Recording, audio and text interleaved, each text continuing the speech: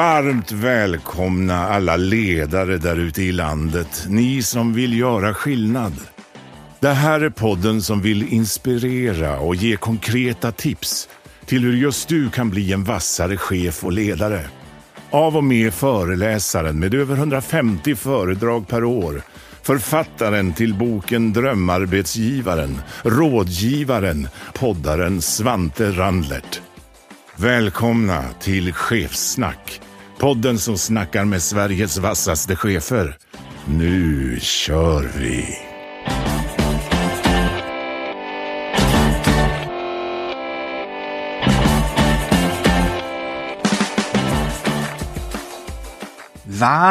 Varmt och åter varmt välkommen tillbaka till ledarskapspodden Chefssnack. Ja, här har vi den. 6:e säsongen. 71:e avsnittet.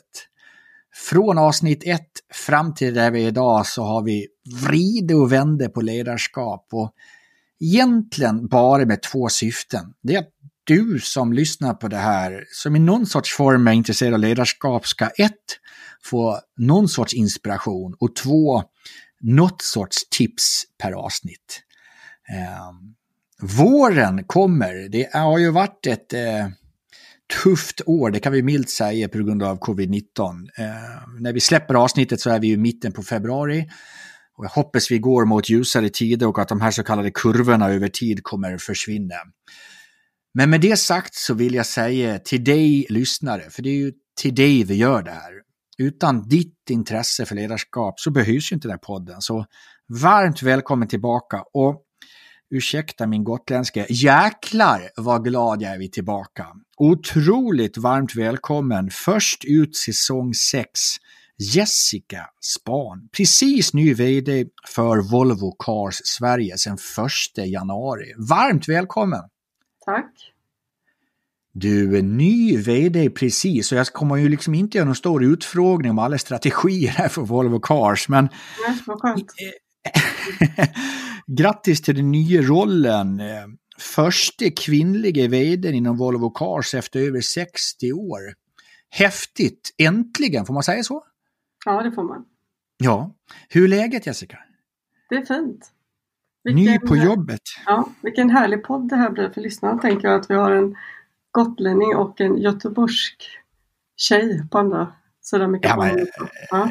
Vi måste väl säga att det har bra anlag för det här. Så får vi se vad lyssnarna tycker om en timme då. Men jag vet att du genom veckor tillbaka har lyssnat lite på podden. Vad får du för tankar? Inte om podden, men mer när du hör andra ledare prata om ledarskap. Vad dyker upp i hjärna, hjärta, mage? Att det finns mycket klokskap kring ledarskap. Och att man verkligen kan ta rygg på andra som har gjort bra saker och att man kan lära av dem. Att det är viktigt att prata om, tror jag. För ledarskap är någonting som vi alla, tror jag, känner oss vi har minst självförtroende kring. Vi har ju oftast bra självförtroende kring affären. Och hur är man en bra säljare, eller hur är man en bra tekniker om man kommer från den sidan, eller hur leder man bolag. Men när det kommer till frågor kring ledarskap så tycker jag att det är alltid där det är lite så här: gud, är jag en bra ledare? Är jag tillräckligt bra? Kan jag bli bättre?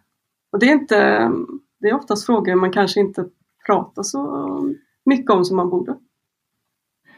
Men Jessica, det du sätter finger på nu är ett antal lyssnare som sitter och nickar där ute.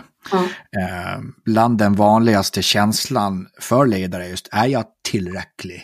Dessutom, när ska någon komma på att jag inte kan allt som någon tror att jag ska kunna? Verkligen.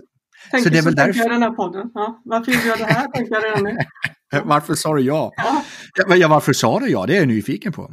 Ja, men jag tycker det är alltid ett mått av självhävdelse, vilket ju är pinsamt att erkänna. Men sen, jag tycker det ska bli kul att prata med dig om ledarskap. Jag ser det som att jag kan lära mig något. Ju mer man pratar om saker, desto bättre tycker jag man blir, ska man säga, desto bättre kan man ta sig an uppgifter. Så att Om du funderar på varför pratar jag försäljning med Volvo Cars svenska vd? Ja, men jag tar en kort bakgrund om man inte exakt vet vem Jessica är. Bor som sagt i Göteborg, född 71. Civilekonom i grunden, har börjat arbeta på Saab i Trollhättan och för General Motors i Tyskland. Har också varit ansvarig för den svenska företagsförsäljningen och sedermera även affärsutveckling för Volvo Cars 09-15.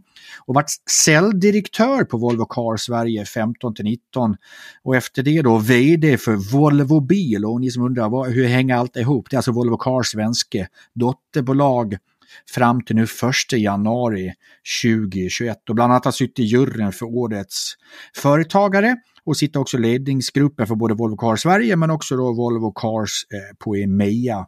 Innan vi sätter igång så vet du Jessica att jag börjar alltid med en liten här del korta frågor, snabba svar. Är du redo? Jag tror det. Kör. Så kort och koncist du kan på. Jag har det allra roligast som chef när jag får omge mig med medarbetare och vi kanske är i en workshop och försöker lösa någon utmaning tillsammans. Då tycker jag att tiden går fort. Jag tycker chefer borde göra mer av.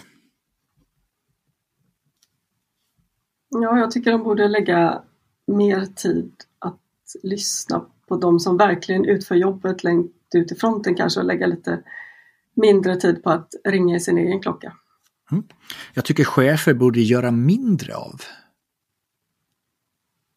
Ja, kanske det då att man inte går omkring och tror att man har fått det här jobbet för att man är så speciell och tvungen att tala om det för alla. Tänk om vi behöver tänka om. Vad måste vi då tänka om på? Jag tror att vi måste tänka om kring ledarskap faktiskt. Jag tror att det är ett nytt ledarskap som jag tycker vi ser början på det och jag tycker också att vi har haft en rollmodell för hur en ledare ska vara ganska länge som är faktiskt i grunden felaktig och den måste vi komma bort från. Du, det där kan det bli en följdfråga på Jessica. Du, i mitt egna ledarskap så skulle jag behöva utveckla. Ja, jag har en tendens att bli otålig och snabbt vilja gå vidare kanske. Jag borde ibland vänta in. En sann egenskap för en duktig säljare kanske? Ja, låter också som ett litet humble brag det här att man ska vara så otålig och snabb men jag menar det kan också vara negativt. Det ledarskapsråd jag önskar att jag hade fått tidigare är att vara lite mer avväpnande, att sätta namn på situationen, att inte alltid försöka hitta svar på allting utan faktiskt säga ibland att det där vet jag inte, det där får vi lösa tillsammans. Tänk om 2021 och framåt är åren vi nu går från utropstecken som allt som ledare till att börja bli bättre på frågetecken. Ligger någonting i det? Det ligger någonting i det. Klokt du säger det. Jag önskar att jag sa det. Man får ta det rakt av. Det får alla lyssnare göra också. Du, jag löser oftast riktigt tuffa ledarskapssituationer genom att... Ja, jag gillar att prata om saker.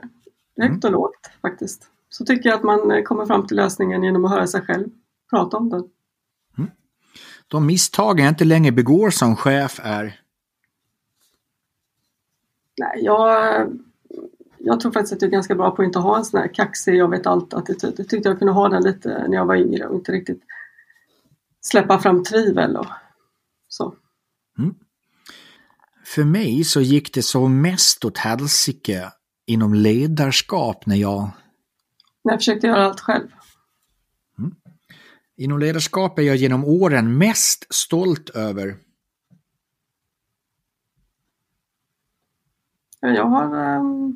Jag har lett och byggt organisationer som jag tycker har varit grundade i en känsla av icke-rädsla att kunna säga vad man vill och att min åsikt är viktig. Det tycker jag är en grundförutsättning som jag alltid har velat skapa orädda organisationer.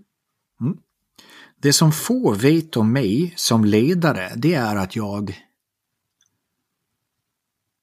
Jag vet inte om så få vet, men jag är ganska rolig. Jag tycker jag gillar att ha roligt. Jag tycker om att skämta och sätta humor på saker.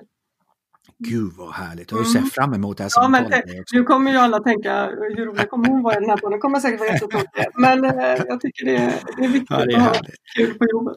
Man får ju faktiskt ha lite roligt. Ja. Det är faktiskt en lite intressant spaning. Jag jobbar ju som rådgivare och föreläsare som du vet. Ja. Och ibland brukar jag fråga publiken vad är det ni ser fram emot? Förväntningar på passet. Och tyvärr Jessica så är det inte ens 1 av 10 gånger någon säger kan vi inte ha lite kul också? Ja. Och då ska man nog ses på någon sorts workshop eller föredrag och ingen har förväntat att det kan vara lite roligt. Nej. Det är nog att man inte vågar säga det, men jag tror att om man har roligt då blir alla positivt överraskade. Ja. Det var ju kul. Du, när jag inte tänker på vad jag ska tänka, då tänker jag på... Ja, om jag inte tänker på jobbet, då skulle jag säga att jag tänker på min dotter. Hon upptar mycket av min tanketid. Härligt. Jag är lycklig. Om jag ska beskriva mitt ledarskap utifrån en pryl, vad blir det då? Om det inte är en Volvo-bil? Pryl vet jag inte, men jag skulle önska att mitt ledarskap var som en peppig låt, du vet, som man kan sätta på när man tycker att nu vill jag ha lite energi. Jag hoppas jag bidrar med det. Det är näget ledarskap. Du kommer ju få avsluta dagens avsnitt och ge en peppig låt, så den har vi lite som cliffhanger. Ja. Men en sak jag brann till extra mycket för, det är när du sa det här med att vi måste tänka om, och då sa det, men det är nog på ledarskapet. Om jag lämnar över micken till dig, vad är dina tankar och övertygelser för ledarskap post-corona? Du menar om corona har gett oss några insikter i ledarskapet specifikt? Ja, eller helt enkelt det vi tror att det så kallade nya normala kommer bli viktigast i ledarskapet. Vad är det vi går mot, tror du? Ja, jag hoppas ju att det är det fullkomliga slutet på något slags control command ledarskap. För att det är svårt då, speciellt när man har, det är ju inte alla ledare som har det, men om man jobbar kanske på kontor och i administrativa roller, att man har haft mycket människor som inte har varit på jobbet, som man inte kunnat se, och då finns det ett annat ledarskap som måste träda in, att man måste lita på människors förmåga, tro på individens vilja att vilja arbeta. Det tycker jag, det är verkligen en insikt som jag fick i mitt förra jobb, att jag ska inte säga att vi pratade mycket om det, men en diskussion var att om man inte ser medarbetare och kanske framför allt, jag jobbade på ett företag där vi också hade människor i produktion, när det inte finns karensdagar så kommer inte alla bara stanna hemma då. Hur kan vi kontrollera om man är sjuk eller inte? Och istället blev det tvärtom. Vi hade ju mer problem att folk faktiskt arbetade när de var sjuka och borde varit hemma. Det var så otroligt hög arbetsmoral och hög närvaro. Vi har aldrig haft så hög närvaro, eller så låg frånvaro kanske man ska säga, som det första halvåret under coronan. Och jag tror verkligen att det är det yttersta beviset på att människor innerst inne vill göra ett bra jobb, man vill komma till arbetet, man vill bidra. Och allt ledarskap som bygger på för mycket kontroll är negativt och behövs, onödigt skulle jag säga. Ja, men det är ju årtiondet där kontroll måste bli koll. Ja. För vi kan ju inte ha kontroll på allt hela tiden, hela människor. Det är ju inte länge sedan, kanske bara ett år sedan, vi sa till dem som satt många timmar på kontoret som vi hade koll på och kunde kontrollera att men det är bra, du slitar på. Ja. De som kanske hade haft ett antal dagar hemifrån och gör strategiarbete, undrar man vad har du egentligen gjort i de här dagarna. Det är bara ett år sedan. Ja, nej, det tror jag vi har kommit in, eller jag hoppas verkligen att det är en insikt alla har fått. Någon annan grej som du nu som ny vd för Volvo Cars Sverige har som övertygelse som du verkligen vill lägga fokus på kring ledarskapet nu under 2021? Ja, i min organisation just nu så pratar vi mycket om, det är ju något som jag tycker är otroligt viktigt i ledarskap, det är det här med att rikta näsen åt samma håll. Det här med att peka ut riktning är otroligt viktigt tycker jag i ledarskap. Att dina medarbetare och medansvariga måste förstå vart är vi på väg. Låter jag som en dålig På spåret-klyscha. Men det är så viktigt. Man måste förstå vart man är på väg och vart man ska. Sen exakt vilken väg man tar dit, det kan man engagera medarbetare i. Och det är ju den roliga resan i att man tar fram den tillsammans. Men det här med att peka ut riktning, jag tycker det är otroligt viktigt. Det är verkligen något jag har lärt mig. Jag lägger mycket av min tid på det. Jag jobbar mycket med ord och försöker jobba med förståelse. Jag har döpt det där som ett av verktygen som vi behöver ha i vårt ledarskap. Det är ju att vara en visualiserare. Ja, verkligen. Det skulle jag säga, det är ett bra ord. Det man skulle beskriva mig själv. Jag slog den bara så att så är jag nog faktiskt. Jag har otroligt många brister i mitt ledarskap. Men jag är bra på att visualisera vart vi ska och varför. Varför det är viktigt att få människor med sig. Men det ordet du gillade tidigare som jag blev stolt över, det här med att jag hoppas att 2020-talet är årtiondet när vi går från utropstecken till frågetecken. Det som jag sa så klokt. Det är lite det vi pratar om nu. För att utropstecknet blir ju att instruera för mig. Och frågetecknet är ju faktiskt att våga involvera. Hur tar vi oss dit då? Att inte ge svaren utan kanske bli bättre på att ställa frågor. Ja. Sen är det ju en ledares roll att veta när har man pratat om det, när behöver man ta nästa steg. Man kan ju inte vara i frågetecknet för länge. Man måste ju tillåta att man liksom, man måste moderera den här framåtrörelsen. Det är också en ledares viktigaste roll tycker jag. Att alla ska få komma till tal, alla ska få säga. Men vid en viss tidpunkt så måste man gå vidare. Man kan inte vara i det stadiet för länge. Nej, herregud. Där har vi ett uttryck jag jobbar mycket med som jag tänkte ställa en följdfråga på. Att vi då lämnar det frågetecknet, det är ju det här med att vi kan involvera, och det har jag precis sagt att jag och du också tycker verkar viktigt. Men också påstående att alla kan ha en röst men alla kan ju faktiskt inte bestämma. Nej. Och det är väl det du är inne på lite, att nu har vi fått vår röst hörd men nu måste vi bestämma och gå vidare här. Är det det du menar lite? Ja, ha mod att göra det. Vad bottnar du i det då? För du sa ju det här med att beslut, framförallt det som rör människor, är ju det svåraste, nästan aldrig blir lättare. Nej. Vad hämtar du din övertygelse just, men nu tar jag beslut här. Du har nog varit otroligt fin karriärresa och tagit olika beslut. Och vad vill du säga till landets ledare som lyssnar på podden kring just beslut och nu är det jag som bestämmer här? Tankar, övertygelser, tips? Ja. Jag tycker att om man jobbar mycket med dialog och man ligger nära sina kollegor och man har ett ganska avväpnande sätt i det, så kommer det till en. Det låter ju konstigt men man blir ju trygg av att ta beslut om saker som man har pratat med många om, som man kanske har delat. Sen finns det alltid, ytterligheterna här är ju jättesvåra beslut som rör kanske någon individ och som man inte kan prata för mycket om. De kan ju vara väldigt svåra att ta. Man kommer ju alltid till någon punkt där det här var ett jättesvårt beslut som jag inte kunde prata med så många om och jag ändå var tvungen att ta. Men i det dagliga så blir man ganska, för jag tycker också att man behöver vara ganska snabb till beslut. Det får inte ta för lång tid. Då blir det tveksamheter. Och det är klart, man känner ju sig trygg när man har pratat med många om det och fått upp allt. Vad är det värsta som kan hända? Vad är det bästa som kan hända? Och när du känner att du är trygg med det, då tar du beslut. Det blir aldrig så illa som man befarar och kanske inte alltid så bra som man hoppas heller. Men det är alltid bättre att ta ett beslut än att inte ta ett beslut. Så tycker jag. Kan man ändra sig? Det är väldigt få beslut som för alltid är tagna, som aldrig kan ändras på. Ett ord som jag tyckte var lite kul att just du sa som vd för Volvo Cars. Du är ju nu i bilbranschen. Du sa att det var viktigt att tanka av dina medarbetare. Men en annan tank som är väl väldigt viktigt att sätta fokus på just nu våren 2021, det är ju bensintanken hos människorna. Bensintanken är ganska tom just nu. Och nu kör ju inte alla på bensin och alla kör inte längre på diesel, utan det är till och med vi kan prata om elektro och el, att vi behöver nog ladda. Laddar vi inte den där Volvo-bilen, den blir ju stående i vägrenen. Ja. Hur har du jobbat sen mars med ditt så kallade batteri eller din tank? Fyller du på någon bensin, diesel, el?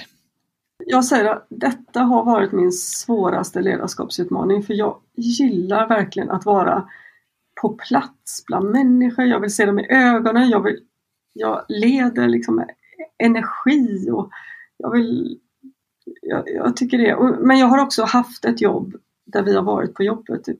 Min förra vd-roll så var det från Volvo-handlare, och vi har ju haft öppet och servat bilar och bytt däck och sålt bilar hela tiden. Så vi har alltid varit på jobbet, inte alla samtidigt, men det har varit utmanande, och jag kan säga att dels är det utmanande att man ska fylla på sina medarbetare, medansvariga med energi, för det gör jag gärna live och i realtid. Hur gör man det när människor är bakom en datorskärm? Men också att jag själv får väldigt mycket energi att vara bland människor. Det är svårare, tycker jag, när man sitter hemma och ska leda en workshop eller ett möte. Det fyller inte mig med så mycket energi att sitta framför en datorskärm. Så att jag tycker det har varit utmanande, och hur har jag löst det? Man försöker få fram den energin då på andra sätt, digitalt. Jag har fått utmana mig själv genom att ställa mig framför kameran mycket oftare. Spela in det jag vill säga och sända digitalt. Det är ju inte jättebekvämt, men det har jag verkligen fått lära mig. Nu kommer det ganska naturligt, men det var inte bekvämt, tyckte jag, för ett år sedan. Vi var tidigt inne på det här med någon sorts nya trender i ledarskap. Den bransch du ännu kommer från, det är ju faktiskt idag 2021 en hel del tankar om traditionellt management som har sitt ursprung i bilindustrin, och då sträcker vi tillbaka i början på 1900-talet, alltså när det löpande bandet uppfanns. Tycker du att bilindustrins ledarskap har liksom haft svårt att frigöra sig från det här med det förflutna? Att vara mycket som så här gjorde vi då. Traditionell bransch helt enkelt. Hur har du med ledarskapet hos er?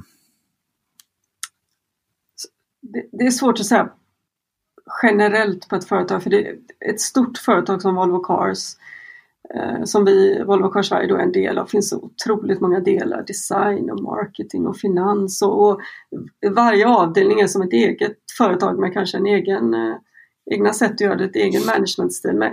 Men jag jobbar ju på ett säljbolag, och det är klart att jag kan tycka, jag tycker vi får vara ärliga och säga att det är ganska så traditionellt, har varit ett traditionellt ledarskap, speciellt kring att sälja bil, att det är mycket move the metal, och det ska vara ett tufft och hårt ledarskap, och ganska så här how many cars have we sold, och vecka för vecka och månad för månad, och man har pratat ganska lite om kanske omtanke om kunder eller omtanke om medarbetare, och det har funnits en performancekultur som är lite för mycket sprunget ur sådana här management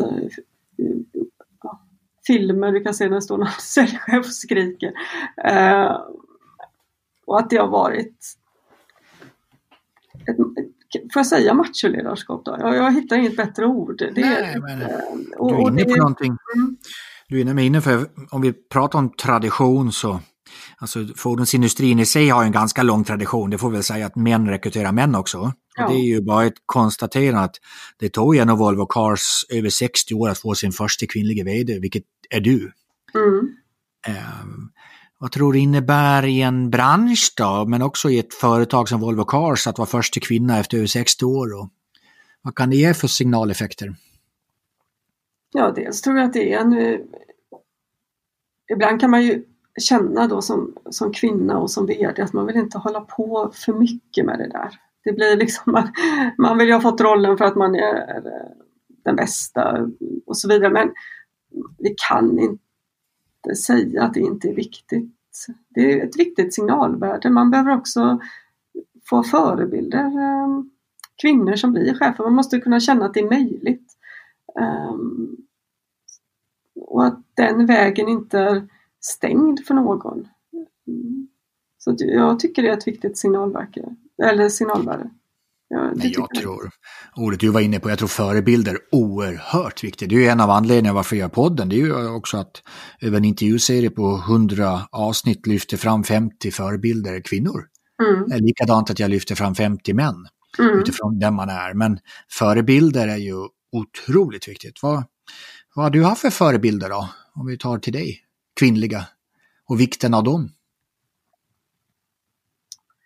Ja, men det tycker jag väl är lite ledsamt att jag har faktiskt haft. Ni får tänka, jag har bara haft manliga chefer då, i min karriär. Och många jättebra, men jag har inte känt att det har varit en väg som varit öppen för kvinnor på samma sätt som det har varit öppet för män. Eftersom jag har bara sett runt omkring med män. Och speciellt inom försäljningssidan i bilindustrin så är det väldigt mansdominerat. Det håller på att ändras.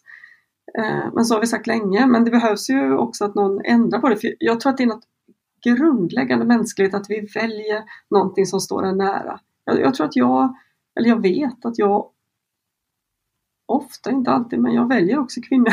Om jag får välja att rekrytera. Och det är ju inget problem om vi blir någon gång en sund balans mellan bakgrund och ålder och kön och allt vad det kan finnas. Då kan vi väl välja lika, men då blir det ju ändå en sund balans. Är vi 50-50 då, kvinnor och män, så kan väl kvinnorna välja kvinnor och män. Då är vi 50-50. Men du måste ju någon gång bryta det här. Du var inne tidigare på det här med hur du gillar olikheter. Då måste vi ha oliktänkande och tillåter också. Ja. Men jag brukar ju alltid säga om det är ett rum med 10 människor, och skitsamma om vilket kön man har eller vilken ålder man har eller var man är född eller vilken religion eller vilken tro eller läggning. Om 10 människor tycker för lika, vi är väl 9 för många i det här rummet, brukar jag säga. McKinsey, de spår att fram till 2030 då behöver 375 miljoner individer eller 14% av den globala arbetsstyrkan byta karriär eller omskola sig nu när digitalisering och automatisering disruptar arbetsmarknaden. Reskilling och upskilling, det har seglat högst upp på många företagsledningars dagordning i kölvattnet av pandemin. Jag pratar ofta om cirkulärt lärande och hur medarbetares kompetens och förändrad kompetens inte bara är en nyckelfaktor utan även en given konkurrensfördel hos organisationer. Därför är jag så glad att ha AV Academy som partner till podden. De är ett utbildningsbolag som älskar effektiv och kvalitativ utbildning. Sedan 2015 då har de hjälpt över 1800 individer till en snabb väg in i ny karriär med kompetensbrist. Nu stöttar de även företag i behov av reskilling och upskilling av interna medarbetare. Jag tycker du ska gå in på awacademy.se och läsa mer. Jag vill tacka poddens partner Blocket Jobb. Visste du att de är Sveriges största kommersiella jobbaktör? Tillsammans då har deras jobbsajter som Blocket Jobb, Stepstone och Jobbsafari en total trafik på ungefär 650 000 unika besökare varje vecka. Och över 2 miljoner ansökningar skickas in per år via Blocket Jobb. Blocket Jobb, de har alla typer av jobb i hela Sverige. Från olika vd-tjänster till den som söker sitt första jobb. Jag tycker du nu bör gå in och läsa mer på blocketjobb.se. Men du, apropå förstå, förutom vi har pratat om de här bitarna så då rapporterades och sagts lite om att det har varit lite turbulent inom Volvo Cars Sverige. Och ja, helt enkelt, vad blir det första du får göra nu då för att liksom bidra till lite lugn nu? För det behöver jag ha också i det här ju. Det har varit lite turbulent tid. Ja, och så är det väl. Det är i branschen händer det mycket. Det tror jag alla bilföretag stångas lite med, den här digitaliseringen och vart den ska ta vägen och hur ska kunder köpa bil i framtiden. Vi försöker alla hitta vår väg här och det är viktigt med kommunikationen och det är också viktigt och precis som man gör med sina medansvariga så behöver man landa kommunikationen även med sina partners och sina affärspartners. Och vara en ledare där med. Speciellt i osäkra tider så är nog mitt recept, och det låter så tråkigt, men det är nog att prata om det. Det var det första jag sa i den här podden, att jag tycker om att prata om problem och utmaningar och engagera människor. Och det får man göra med sina affärspartners med. Det går inte bara att sköta den dialogen via press eller via. Man får prata om det. Det säger jag inte att vi inte har gjort, men vi kanske kan göra lite mer om det. Ledordet du sa där var ju dialog. Det är lätt att bli monologer här. Ja. Men apropå Sälj Online,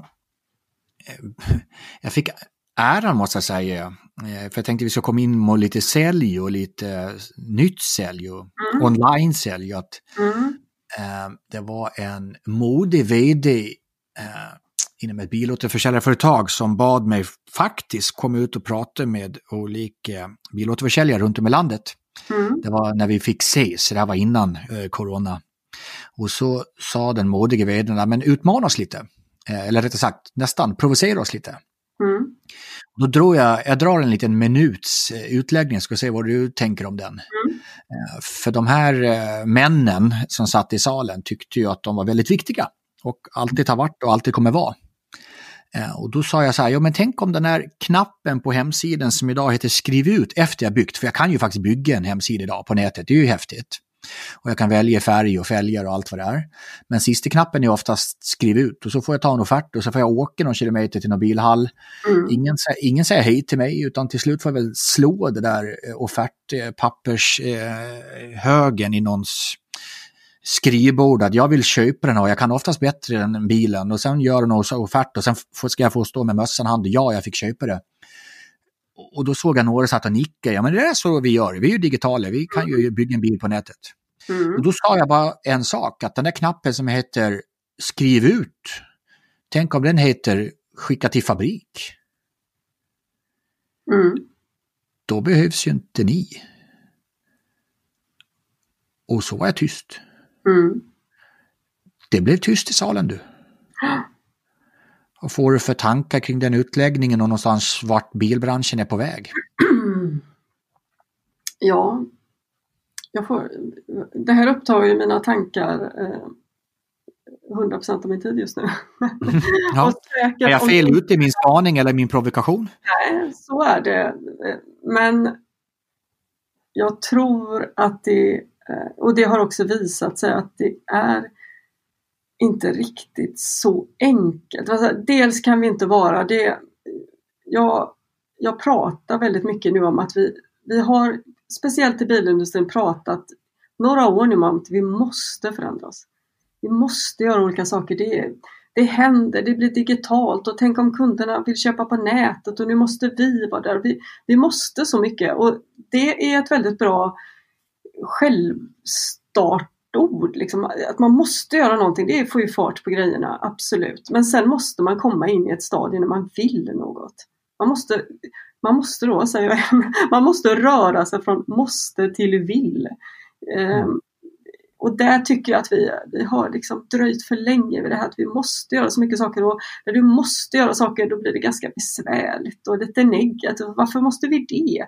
Istället för att bygga den här liksom visuella bilden av att vi vill någonstans. Tänk om man istället uttrycker det som att vi vill vara ett modernt, relatable varumärke där man kan köpa sin bil hur man vill. Man kan vara online och man kan vara offline. Man kan få hjälp på golvet och vi vet allt om dig, Svante. Vi vet att du vill testköra en bil, men du vill också bygga den och köpa den från soffan. Men sen ändå ringer vi upp dig och hjälper dig med andra frågor du kan ha kring finansiering. Och att man bygger det kring att vad kul det skulle vara om vi var det istället. Att vi var en modern kraft i en ganska konservativ bransch. Då flyttar man ju människor liksom. Gud, det där låter mycket roligare att vara ta en bilsäljare då på golvet som faktiskt i sin telefon kan hjälpa dig i realtid. Om du sitter i soffan och bygger en bil och du bara har en fråga, att vi blir liksom relevanta hela vägen. Den idén ska man bygga, och sen är det inte då så viktigt var någonstans i köpprocessen du trycker på den här knappen eller inte. Det är liksom hela den här upplevelsen vi vill åt. Ja, det är väl någonstans bransch efter bransch. Det har varit ganska tydligt nu sen covid kom att vissa företag har lite jobbigt och till och med vissa branscher då. Men det blir ju att kunden får ju rätt till slut. Ja. Som kunden X vill köpa på det här sättet och kunden Y vill köpa något annat. Vi lär oss den flexibiliteten just nu. Ja. Och sen är det intressant att säga, för jag lägger otroligt mycket tankar på precis de orden du sa. Inte utifrån köpa en bil utan utifrån få människor att göra saker. Och då är det just det, vi måste nu gå från måste till vill. För just nu måste vi ju ses på Teams och nu måste vi sitta hemma och nu måste vi köpa på det här sättet. Men vi vet ju att corona kommer försvinna. Om vi bara tar ett aktuellt fall där. Och då är det ju så här, hur får vi människor att vilja göra saker? Så jag är inne på det. Så jag har lagt väldigt mycket tid på det här nu sista tiden. Och måste till vill, hur jag än vrider och vänder på det, komma tillbaka till syfte och mening. Det vill säga att måste till vill staves syfte och mening. Ja, och det här med, som du sa, visualisera bilden av hur känns det att vara på en plats där vi faktiskt tar hand om kunderna på bästa möjliga sätt, precis som våra kunder vill, och där vi är ett system av partners och biltillverkare och allting som tjänar pengar och gör vårt bästa. Hur känns den känslan? Och att man liksom vill dit istället för att måla upp den här känslan om vi inte gör det, vad kommer hända då? Ja, det är konkurs och alla säljare får sparken. Alltså, det är ett väldigt negativt ställe att vara på och det förflyttar inga berg. Det blir bara, och där tycker jag att vi har varit ett litet tag för länge. Jag tycker, men jag vill inte tillbaka igen Jessica till de här, var duktig på vissa frågetecken. För jag tycker, har upplevt mycket som har hänt sista året att jag tycker faktiskt vi ställer fel frågor. Vi letar massa svar och vi liksom, men tänk om vi ska ställa andra sorters frågor, för då får vi andra sorters svar också. Ja. Och då lite apropå olikheter, då måste vi tillåta de här bitarna, men det är ju andra frågor. Vad är syftet med den här processen? Vad är syftet med hur kunden tänker? Och förstår vi den, då är vi bättre på att ställa de följdfrågorna. Då kan vi förstå bättre. Ja, men jag tycker vi kan fundera mer på, är du som kan sälja på dina 5 fingrar, du vet ju, alltså en försäljningsprocess utan bra syfte eller en bra mening, det går ju inte. Men visst är det likadant i ledarskapet, är det inte det? Ja, absolut. Jag tycker också att jag som brinner för försäljning då tycker, för nu verkar det ju som du pratade till en säljorganisation och det finns mycket frågetecken, kommer vi bli ersatta då? Vi är online, det är mycket prat om det, antingen det ena eller det andra. Och jag tror att det vi ser i framtiden blir, och det är ju också ett lärande för alla företag som sysslar med försäljning, att det är inte så enkelt som att slänga ut en prislista online och tro att människor köper din bil då. Det behövs, du kan vara personlig också. Jag tror otroligt mycket på relationer. Och de relationerna kan man också bygga digitalt. Det är ett lärande som vi måste accelerera nu. Alltså hur får du en relation till dina kunder och liksom ett band till ditt varumärke fast det är digitalt. Och det är ju samma mekanismer och psykologiska liksom, grundförutsättningar för det säljet. Det har inte ändrats sen vi var grottfolk och jag hade någonting som du ville ha och så gjorde vi ett byte kring det. Det är väldigt lite i den här sälj- och köpprocessen som ändras, men den behöver gå digitalt. Nidbilden, och då pratar jag inte bilsäljare, men sälj generellt. Om man frågar mycket människor som säljare, och liksom om man ska prata om associationer och kalla det, liksom, säljare blir ju lätt förknippad med en krokodil. Det vill säga ganska stor käft och inga öron. Men då kan man ju frågasätta sig, är morgondagens sälj ännu mer elefanten än krokodilen då? För du använder ordet lyssna 3 gånger där. Verkligen. Och nu låter jag som en otroligt gammal bilsäljare. Och det är jag väl också då. Men är det någonting jag har lärt mig i min karriär så är det att de bästa säljarna, och tro mig, vi har fört statistik, vi har analyserat, men de bästa säljarna, det var aldrig de här coola människorna som gled in och som tog ett rum, du vet de här uttrycken man har, som liksom hade fingertoppskänsla och kunde vända vilken de här riktiga estradörerna som pratade mycket, det var aldrig de som låg i topp. Det var alltid de här som nötte på, som på allvar var intresserade av att ta hand om sina kunder, som fick affärer om och om igen, som låg högt på de här säljlistorna och som vann. Och det var ganska många år vi tittade på liksom, vilka är våra bästa bilsäljare, och att det var en dam som hette Birgitta som var runt 60 som slog alla de här unga coola killarna på fingrarna. För att man tyckte om att komma till Birgitta. Hon lyssnade, hon hjälpte dig. Hon löste dina problem.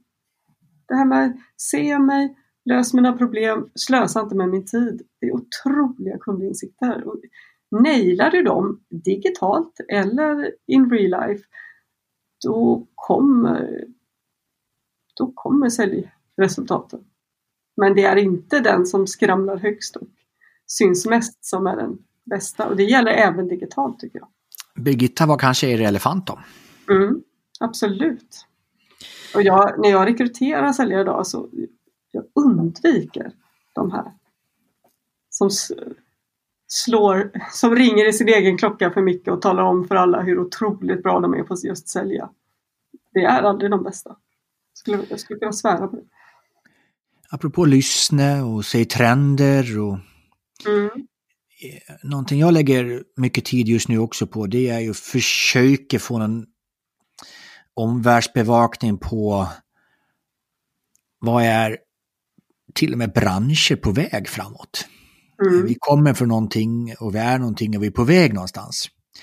Och en analys i det här är ju att jag tror att ordet bransch kommer försvinna över tid. För allt blir blandat idag. Vad är en bransch? Vad är en bilbransch? Vad är en annan bransch kontra andra bransch? För helt plötsligt får vi ganska mycket konkurrenter just nu från så kallat andra branscher som vi inte såg att de ska vi inte in i min bransch. Vart är den så kallade bilbranschen på väg då? För jag vet att många som lyssnar just nu sitter och funderar på sin bransch. Vad är vi på väg? Kommer vi ens ha en bransch? Är jag i en annan bransch imorgon? Vad är Volvo Cars på väg? Ja, jag tycker det är så spännande att du tar upp det här. För en av de här sakerna som har fastnat i mig, det är när man läser framtidsspaningar och kring företag, och det är alla då som har läst det här från Good to Great och det här. Där pratar man mycket om företag som har funnits i 100 år kanske. Att man tror att så kommer det inte vara i framtiden. Ett företag kanske har en livslängd på 10-20 år. Sen blir man något nytt. Att man får ombilda sig själv hela tiden. Och det är ju såklart hisnande för bilföretag som har funnits i 80-90 år. Att tänka att gud, ska man inte vara här om 90 år igen. Men det är det ena som jag tycker är spännande. Jag vet inte om det säger någonting specifikt om bilbranschen. Men jag tycker det är en spännande tanke. Att företag kan liksom komma upp och gå ner och inte sen finnas inom en liksom 10-20 års cykel. Och det är helt okej. Det är så det kommer vara. Det är det ena. Det andra är att jag tror att man får omvärdera lite vad är man? Är man ett bilföretag? Är man en bilfabrik? Eller är man en mobilitetslösning? Löser jag människors... Vilket problem löser jag? Löser jag människors problem att ta sig till A till B? Då är det en slags bransch att befinna sig i. Att lösa människors mobilitet.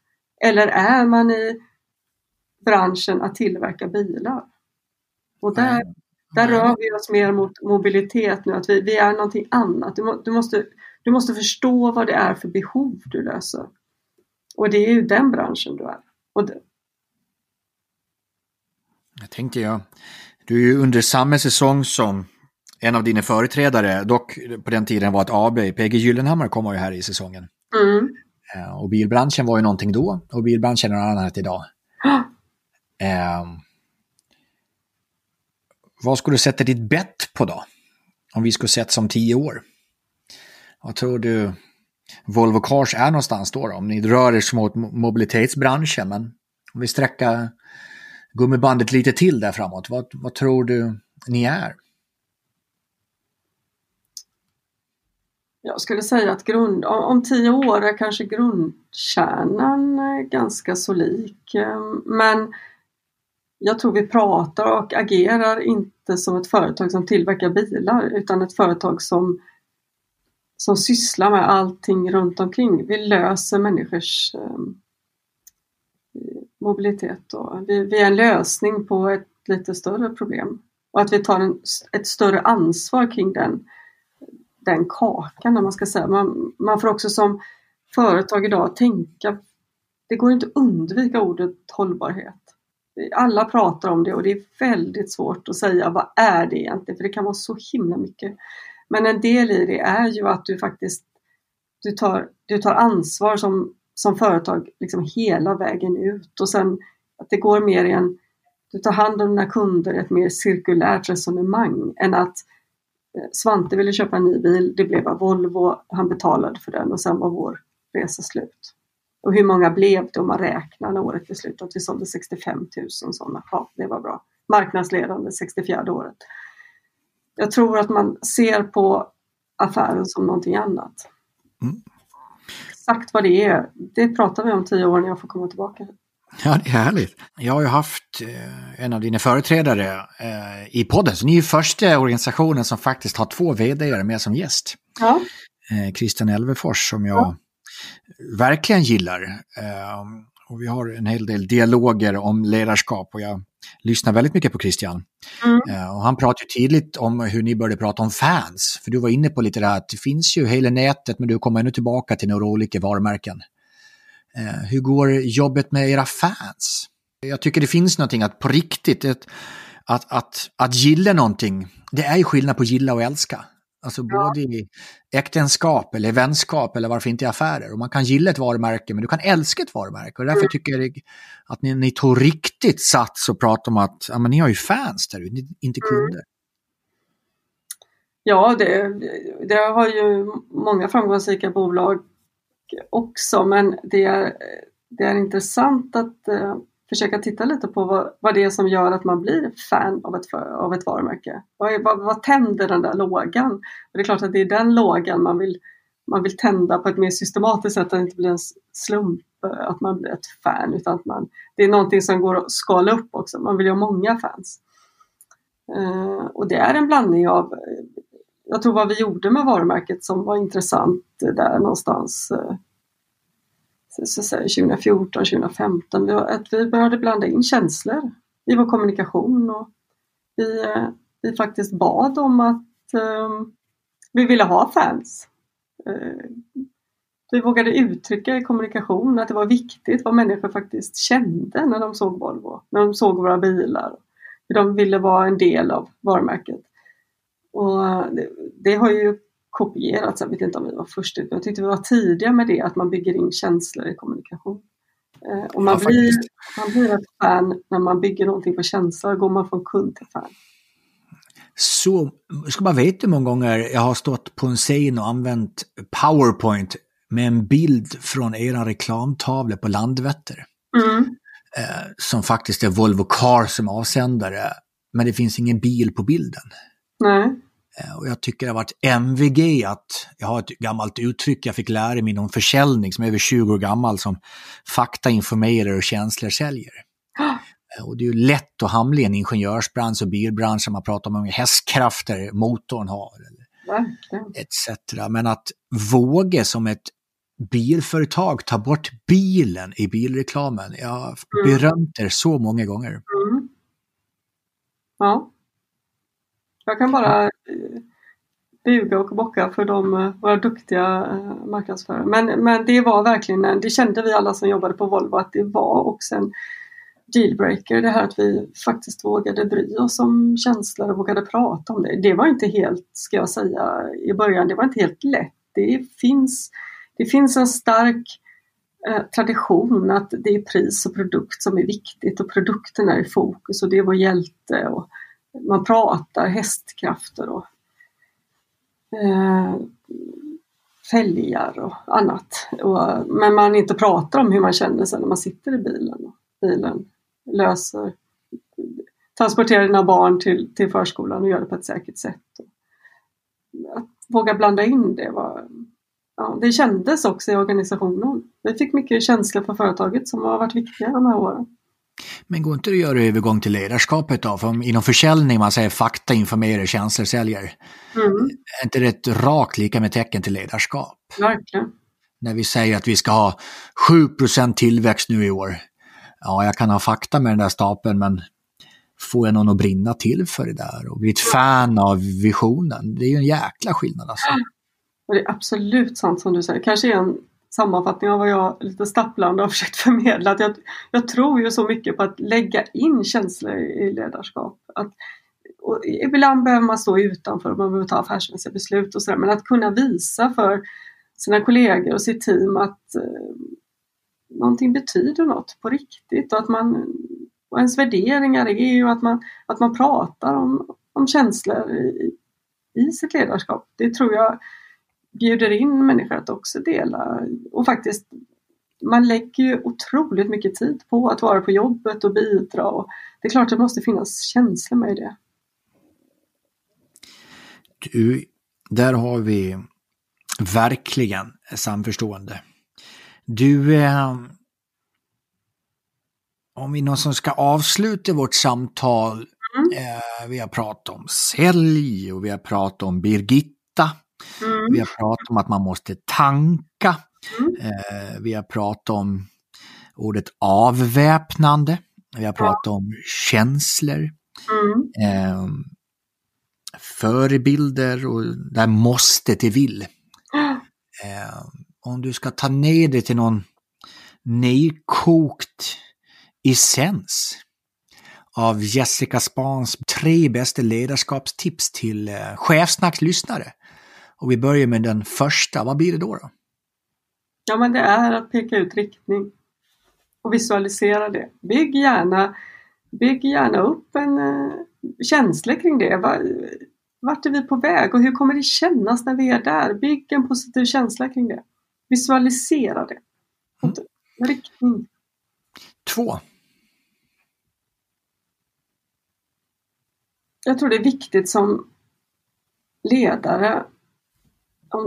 Jag ska säga att man kanske inte alltid har den möjligheten, men det här med right people on the bus som är ett gammalt klyscha i ledarskaps. Men det är viktigt att omge sig med andra ledare då om man bygger ett team som har de värderingarna. Så att du står för ett sant ledarskap hela vägen ut. Jag tror det är väldigt viktigt. Och den sista? Jag tror man måste vara modig. Nu är jag en del av ett stort bolag och ibland blir man klämd mellan koncernbeslut och vad som känns rätt kanske i hjärtat. Och det är inte sällan en kompromiss kanske, men jag tror man får ha mod. Då får man människor med sig. Se människor att man är modig och man står för det man säger. Då får man folk med sig. Det ska bli otroligt spännande att få följa dig, Jessica. Och jag är så glad för din och Volvos skull att det tog visserligen 60 år, men nu är första kvinnan i den traditionella branschen på plats. Äntligen. Så det ska bli så kul att följa er framåt. Och herregud, branschledande 63 år i rad. Du sa ju att tiden för framgångsrika företag blir kortare och kortare. Det ska bli så häftigt att se vart är bilbranschen på väg, vad är Volvo på väg och hur förblir ni det där. Jag gillar ju inte ordet att man ska behålla en position, utan det handlar hela tiden att förtjäna den, apropå det här med vill och syfte och mening och på riktigt summan av de problem vi faktiskt löser. Ja. Det kommer bli kul att följa det. Jag hoppas våra vägar korsas många gånger framåt. Jag tror att jag fick använda den här tiden till att bre ut mig om saker som... Du var lite orolig inför inspelningen att du inte har gjort det så mycket innan. Hur känns det nu då när du i stort sett är klar faktiskt? Ja, jag försöker ha mod här så man inte tänka så mycket. Jag får säkert otroligt mycket dumheter som man kommer att ångra. Men då får det väl vara så. Vi är alla människor. Jag försöker vara avväpnande här. Inte alls så. Alla rätt att säga det man tror på. Jag tror på tankar och övertygelser. Och jag försöker ge er en mikrofon och ett forum för samtal. Vad är det man tror på? Vem är någon som säger att någon har rätt eller fel? Svart eller vitt? Jag tror någonstans på det där gråzonen däremellan. Och du är ju inbjuden för att få ge dina tankar och övertygelser. Och det tycker jag verkligen har gjort. Och jag tackar för att du är avväpnande. Och tack för ett bra samtal. Tack Svante, detsamma. Men du kommer ihåg där i början, så om du såg dig själv som en pryl så såg du dig själv som en liten peppig låt. Och vi avslutar, som du vet, alltid med en låt som kanske symboliserar det som ledare eller människa. Men innan du ska få berätta vilken låt vi ska rulla ut till, så vänner, vi är igång. Vi har gjort det första avsnittet i säsong 6. Vi har gjort det 71:a avsnittet. Vi har 30 härliga avsnitt att se fram emot 2021 innan vi stänger den här chefssnackslådan. Och jag ser så mycket fram emot att få, ja man får säga så, umgås och hänga i dina öron och lyssna på det som våra kloka gäster kommer med kring ledarskap. Det är både du som lyssnare och det är jag som facilitator och våra gäst brinner för är ju just människor och ledarskap. Så jag är så glad att vi är igång igen så att jag får ta del av ännu fler människors lärdomar och tankar och övertygelser. Så tack för att du lyssnar och häng med under hela våren. Det blir en verkligen spännande säsong med många olikheter, precis som Jessica sagt att vi faktiskt ska fokusera på. Och jag vill också passa på att tacka våra partners, för det är de som möjliggör att vi kan göra chefsnack. Så stort tack till AV Academy, Blocket Jobb och Wisery. Jag tackar också teamet som är med och producerar det här, allt ifrån producenten Brian van der Brink, redaktören Fredrik Emdén och researchen Sara Palmqvist. Ni finner oss på sociala medier som Instagram och LinkedIn. In och följ oss mer än gärna och också kommentera. Vad fick du för tankar från dagens avsnitt? Jag gillar dialog. Jag är gärna in och skriver med er. Så Jessica, tack för att du kom och samtalar om ledarskap. Och då bara frågan, vilken låt rullar vi ut till och varför? Det här är ju en jättesvår fråga och så tänker man att man vill låta som man har en riktigt cool musiksmak också samtidigt.